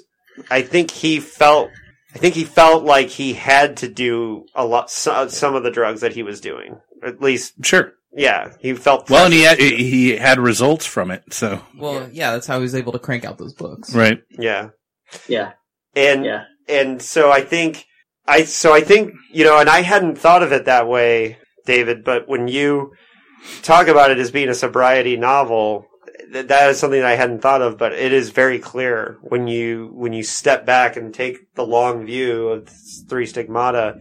is the short view is like, oh, it's about drugs and getting fucked up. But like the long view is like, look how fucking scary this shit is. It definitely got the distinction there. So, I mean, I was sober for 6 years, and all of that time felt useful, but also sort of wasted. Like these people being on Mars, it's just drudgery. Everything feels like drudgery when you're going through sobriety, especially the first year or the first 30 days or 60 days, that's the worst part. But after a time when you're just marking time of sobriety, it feels like you are on Mars and growing that garden. I hadn't looked at it like that, but that garden definitely makes sense now that it is just a failure. It feels like a failure even as you're succeeding.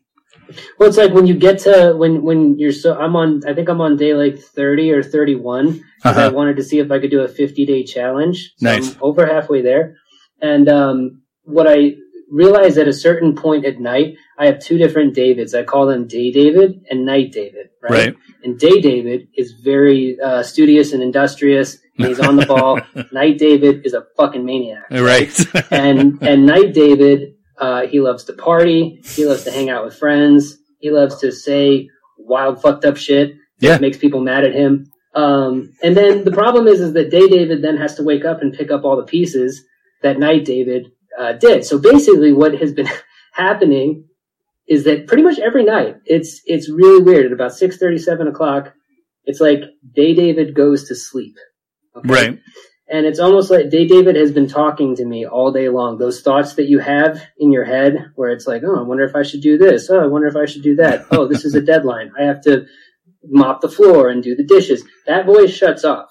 And another voice comes out and is like, all right, dude, it's time to get fucked up. Let's do this thing. And the problem is that when you ignore that voice, Day David is asleep, right? So all you're left with is this demon that is just sitting there like pouting, very much like Barney Meyerson, and is just being like, oh, well, what are we going to do? We're going to make a garden? Really? We're going to just tend this garden? Why don't we just have a beer and tend the garden, dude? It'll be really fun. So maybe this book hit me at that particular point because I am sort of halfway through this challenge that I gave myself, but I was like, I really identified with people on Mars being like, there's no point to anything. Like, what are we going to do for the rest of our lives? Because you start to, you see it. You're like, the rest of my life, if you were to be sober forever, right? Like, if you were to be sober forever, you'd have this thought, like, I'm just going to be this way for forever. There's no release. But the candy is a very good analog for getting fucked up. Yeah. Like, because you can totally lose yourself in an alternate world or separate, like you say, your Day David from your Night David. You take the candy, you're not you anymore. You can do whatever. And then the next day, well, if you're me, you do Day Larry and Night Larry. And Day Larry doesn't give a shit what Night Larry does. So I wake up and I want to hear about what I did, not feel guilty about it, which I don't. That makes even more sense. I'm glad you're on this show. Yeah, we're glad you're here too. Well, but I think the colonists are incredibly relatable. Reading this book the first time, I was just hit with all these ideas and different kind of ways of thinking about it.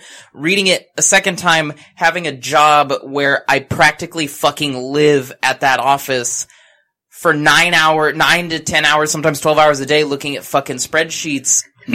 I would love either of these drugs to come home to just a little bit. If I could just microdose some of these throughout the day to not have to sit and think that this is the accumulation of everything I've done, all the shit I did that I was told I was supposed to do, all the cool shit I've done has still landed me in a fucking office chair in a forgettable gray office park. Right. I would gladly take it. And just the frustrations of the colonists felt so personal And realistic. It's Sunday, right, guys? I have to go to work tomorrow. And I shut down David can tell you this, my girlfriend can tell you this. Sunday nights around 4:30, 5 o'clock, I become Sunday Night Anthony, which is a miserable fuck. There's a term for that. Who just doesn't want to do anything. It doesn't matter what we're gonna do because tomorrow's Monday and I have to do this shit again just to exist, and I'm spending all this time focusing on this thing that really doesn't matter outside of making money to live. So Right. The idea that the colonists are going to take this drug to escape was wholly relatable to me. I read this book and more as a allegory for escaping how we live our lives. And think about it this way too, they're drafted. They don't have a choice. Yeah. When they are sent to the moon or sent to Mars, they don't have a say in it. Like, you're going, and it's your patriotic duty, which doesn't that sound oddly like people who are really into work saying like, well, you have to. Yeah, exactly. And you're like, there's some, why? This is bullshit. Why do I have to go to Mars, dude? I don't want to go to fucking Mars. It's like, well, too bad. Well, they say too bad, or, well, they're paying you, and that's ultimately what should drive you. Some of the funnier moments in the book, too, come from the whole, like, why don't you just go to Dr. Smile, and he'll say you're crazy, and you don't have to go. And, Right. You know, and those are some of the funniest moments. But before we get into general review of the book, one last thing I want to talk about is the actual writing. So if we could just get into it for a little bit. I have a quote. Ooh. Because, I rarely do quotes. Well, yeah, and I have a part too. But this one, I really like the writing. It's 2 paragraphs on page 46 of whatever edition this is. No, he disagreed, catching up with her, panting. He said, it's important that you're Fran, in essence. In essence. She threw herself down on the sand, lay resting on her elbows, drawing by means of a sharp black rock in savage swipes, which left deeply gouged lines. Almost at once she tossed the rock away and sat around to face the ocean. But the accidents, their pat. She put her hands beneath her breasts, then languidly lifting them, a puzzled expression on her face. These, she said, are Pat's, not mine. Mine are smaller, I remember. That whole section, this whole paragraph, these 2 paragraphs, embody the joy and the sort of, like, untalked about danger of doing drugs. Because, you take that black, sharp rock across the entire, this entire joyful scene where they're frolicking on the beach, and just this dark moment happens. To me, that was an incredible writing feat, just to blend it in so subtly and well like that. Mm-hmm. Yeah, no, that's great. I like that part too. And I don't think I would have pulled it out, but that's really cool that you did. I'm glad you caught it. David, how did you feel about the actual writing of this book? I liked it a lot because it was very clear, but the entire sort of structure of the plotting felt also very organic. Blake Butler, who's another writer who I really like a lot of his stuff, he wrote a book called 300 Million, which is another one that I'll probably never read again, but I really enjoyed reading. He had a tweet today that said, a book is only as good as its digressions. And that resonated with me for Palmer Eldritch, because if you have a machine writing a book, what you're going to end up with is a 3-act hero's journey, Joseph Campbell structure. Sure. And what I love about this book is that, very much like an acid trip, it goes down rabbit holes and then comes back up for air, right? So it's not just the drug scenes that mimic that. It's the plotting of the book itself. It's the idea that we do follow Emily and Richard to go get their, evolution thing, right? It's this little mini story within it. It's the digressions that make it feel organic. And I feel like if an editor had gone in there and been like, we're going to streamline this thing, a lot of that feeling of it being a living document would have been lost. So I like that element of it a lot. It's very funny. And I like that it has it ends with these little codas, these little very poetic flourishes that kind of aren't found in the main body of the text. He seems to really enjoy ending it on a poetic note. So I appreciated that too. Well, and I think on a behind the scenes level, we have to really appreciate the luck that this didn't end up at Ace. Yeah. with Don Wollheim as his editor, who edited a lot of his early books and clearly basically fucked up Eye in the Sky. Almost did irreparable damage to Eye in the Sky. And yeah, you look at the books that were published outside of Ace, at least up until now, they have this more poetic feel to them. And it goes to what PKD was saying Man in the about High Castle, and that many of the books that he wrote specifically for Don Wollheim to make Don Wollheim happy. And the ones that he didn't, Time Out of Joint, Man in the High Castle, Three Stigmata, or Palmer Eldritch. And they do have a lot of those digressions and tangential parts that make them memorable. Right. And very specifically, that letter, the one where he refers to that the editor saying that it's a crazy book. There's another part in that letter, and I didn't quote this in the notes, but I read it when I was researching, is that they basically, in the letter, they were like, we're not sending this to Don. They're just like, we're not sending this one to Don. He's just not going to get it. And I think that's pretty good. Anthony, did you have any feelings on this specifically on the prose of the book? Not specifically on the prose. I think we've covered a lot of the stuff that I really enjoyed about it, and that includes how he's written it. I don't think it would have affected me in the way that it did had it not been as well written as it was. Yeah. So I have a favorite part, and I want Anthony to read, because I think this is some of the best description. Yeah. It's a long part, but this is the introduction of when they first actually see the physical embodiment of Palmer Eldritch. From the ship stepped Palmer Eldritch. No one could fail to identify him. Since his crash on Pluto, the homeopapes had printed one pic after another. Of course, the pics were 10 years out of date, but this was still the man. Gray and bony, well over 6 feet tall, with swinging arms and a peculiar, rapid gait. And his face. It had a ravaged quality, eaten away. As if Barney conjectured, the fat layer had been consumed, as if Eldritch at some time or other had fed off himself, devoured perhaps with gusto the superfluous portions of his own body. He had enormous steel teeth, these having been installed prior to his trip to Prox by Czech dental surgeons. They were welded to his jaws, were permanent. He would die with them. And his right arm was artificial. 20 years ago, in a hunting accident on Callisto, he had lost the original. This one, of course, was superior in that it provided a specialized variety of interchangeable hands. At the moment, Eldritch made use of the 5-finger humanoid manual extremity, except for its metallic shine it might have been organic. And he was blind, at least from the standpoint of the natural-born body. But replacements had been made, at the prices which Eldritch could and would pay.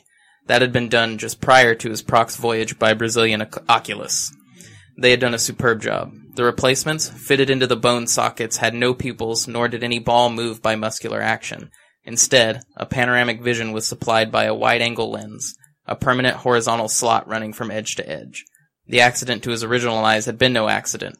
It had occurred in Chicago, a deliberate acid-throwing attack by persons unknown. Now, for equally unknown reasons. Now, this scene is beautiful prose, but it has world building. It has theme. It has character building.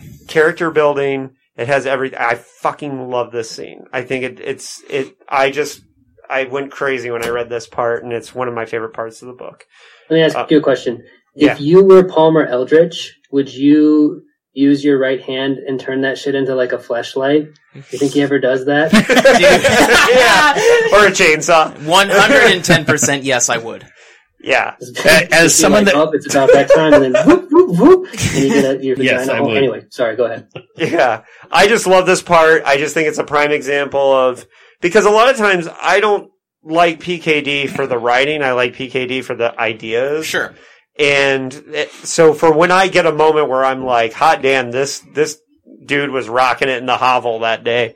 Yeah, right. And I think a lot of this novel, and especially if you figure in that it was right before a Don Wollheim special and Penultimate Truth, he was just in the fucking zone here, and I just feel really good about it. On that note, let's get into our final thoughts and reviews. Now, this book at the time got totally ignored by the Hugos, but coincidentally was nominated for the Nebula, which is interesting because the Nebula is the fan award and the Hugo is the professional award. So it is interesting, and part of that belief at the time was that if you got a science fiction book club edition, you were more likely to get nominated for the Nebulas, right? But the reaction at the time was pretty lukewarm. However, now this book is one of his 5, or the 5 that got chosen for the New American Library editions. So it is definitely, it's not just us. It's not just the fucking weirdos. This is considered to be one of PKD's best books. That being said, I don't think it's any shock that I'm giving this book 5 out of 5 Choosy caplets. And that I consider it to be a masterpiece. I'm going to give it 5 out of 5 pissy talking psychiatric suitcases. For my only grievance with this book is that I'm not terribly sure Richard, Nat, and Emily needed their own chapters. I feel like we could have cut them out. And the evolving, the kind of subplot of evolving, reminded me of the story that really inspired Dick that we covered on like a side episode that I can't remember the name of. Alas, All Thinking. Alas, All Thinking really seemed like a callback to that short story. It really was. Other than that, I think for the listeners that might not remember that there is a short story that was one of PKD's favorites when he was a kid in the 30s called Alas, All Thinking by Harry Bates, the guy who wrote the story that became Day the Earth Stood Still. And we did a special episode breaking down that short story. So I think because this book felt so personally close to my own feelings about just my life and where it's at in general, I can't not love it. That makes sense. Cool. Osborne? Oh, yes, I would give it definitely 5 out of 5 fleshlight hands, dude. It's definitely, I think my favorite PKD book is still Valis, maybe just because it was the first one. But it's definitely up there. I love no other book that I've read has been able to do hallucinatory prose as well as this and still manage to maintain a sort of clarity and also a clarity of purpose, right? It never seems to me that the more surreal or absurd moments of it are there just for the sake of being weird. They all seem to have some kind of connection to it. And take real quick issue. I think that the Emily and Richard stuff is just like, I think it's just his version of like a joke, right? Okay. Of there being this sort of, this prox alien intelligence that's moving in and is sort of forcing an evolution on people who take it. And then him sort of laughing at this kind of idea that you can take, the fact that the doctor is an ex-Nazi doctor, which is kind of, time-wise, it's very strange. We have that kind of weird anachronism. The fact that you have this Jeffrey Goebbels sort of mad scientist, eugenicist who's able to make your brain big, and the people turn really gross and like their head they become bubble heads. They have scales. They get these weird scales, right? I think that's just him amusing himself, being like, puny humans believing that they can evolve in the way that this, fungus does. But go ahead. So go ahead. No, go ahead. Oh, I was just saying I agree. It's definitely, it's my favorite book where I need another 15 years before I read it again. Same. That's for sure.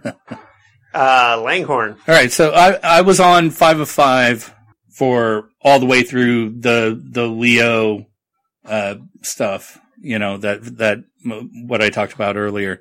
But then, I got bogged down with some of that evolution stuff. Like Leo himself doesn't seem really evolved in any sort of way. And then the last 15 pages just being a menagerie of weird closure and religious doctrine just threw me off a little. So I'm going 4.5. Whoa. Yeah. 4.5 what? And you better think of something better than metallic fleshlights. Oh, really? I have to think of something. Yeah. All right. 4.5 what? Chitinous brain pans? I don't know. Cool. No, I'm into it. All right, so the last segment of our show, and now that we've got the reviews out of the way, is movie. You're in for it now. Yeah. No, it won't take that long. It won't take that long. The history of film treatments and what we would do if we were given all the money in the world to make a movie. I got this one. So before I got it. Okay. So there was almost a film of Three Stigmata twice. In the 60s, believe it or not, John Lennon loved this book so much that he bought the rights to not just Three Stigmata, but also Ubik. And weirdly, because he's not a film producer or whatever, he just liked the book so much, John Lennon bought these two books, Three Stigmata and Ubik. And he actually hired a writer to write a script who was his name was Howard Rodman. And he was a TV writer. He wrote for Naked City, Man from U.N.C.L.E., $6 Million Man, a bunch of shows like that. And so somewhere out there's a Howard Rodman script, because he did finish a script of Three Stigmata. I don't know who he hired to do Ubik. I'm sure we'll find out when we do our Ubik episode sometime next year. But that was interesting. But then, of course, it fizzled, and John Lennon lost the rights when he got shot. Basically. And, that'll happen. Sorry, any Beatles fans out there. But he lost the rights, obviously, and when it reverted back to Dick's family, there was a time period where Richard Linklater had an option, and he owned both of the drug books, Scanner Darkly and Three Stigmata, and he developed both, but decided that Scanner Darkly was going to be a little bit easier to do for the budget. So for a little while, Richard Linklater was going to do a rotoscope. Yeah, doesn't he also have a script of them? Yeah, the Linklater script was finished and completed for both Scanner Darkly and Three Stigmata. Yeah. And he was going to do both of them rotoscope, but the thought is, but this is just conjecture because nobody knows for sure, but that his plan was to do the trips in rotoscope and then film the rest live action and standard film style. So Richard Linklater, I don't know if he still owns the rights, but he at one time had the option, and I know that Isa Hackett Dick has said that she has outlined before the 4 priorities for her, and she's only done one of the 4 priorities, which was Man in the High Castle, and she wanted to do Ubik, Three Stigmata, and I can't remember. Oh, Scanner Dark. Oh, Flow My Tears. Yes. So those are the ones that she wants to do. That those are her priorities. She apparently doesn't realize that she needs to hire us to do Vulcan's Hammer, but she could. That one's so easy. That's why we want to do it. Right. And because for some weird reason people don't like that book. But, anyways, so, alright, if you guys were, I don't know who wants to go. Larry, I'll go. You want to go? Yeah, for me, the story pretty much stays the same. But the big thing is I would have Ralph Bakshi direct it. So there would be rotoscope. There would be all kinds of different animation techniques. There would be live action. There would be all those things. He would absolutely nail the hallucinatory parts of the book. What has he done? Lord of the Rings. Cool World. Oh, okay. Fritz the Cat. Gotcha. A bunch of early, he did Wizards, American Pop. He did a bunch of stuff in the late 70s and early 80s. Animator. And his Mighty Mouse got kicked off the air in the late 80s for having too many drug references. So he's that kind of director.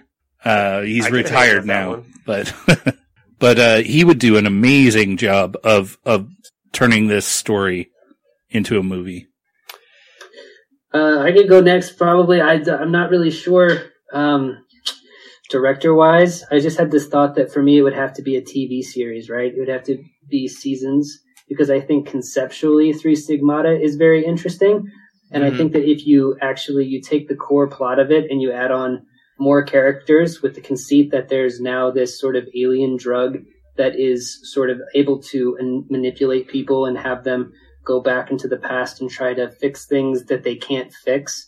I think that opens up a lot. Oh, you could almost have like Like a story of the week, like a different person doing their with an overall their arc. story. Oh, Yeah. Right. Yeah, with an overall kind of arc. The overall arc, of course, being that there would probably be the main characters of like Leo Bolero and Barney and Palmer Eldritch in there, but there would also be these sort of tangential stories of people, whether they're colonists. I mean, you can expand it out, like what happens when Choosy, as it wants to do, eventually makes it to Terra.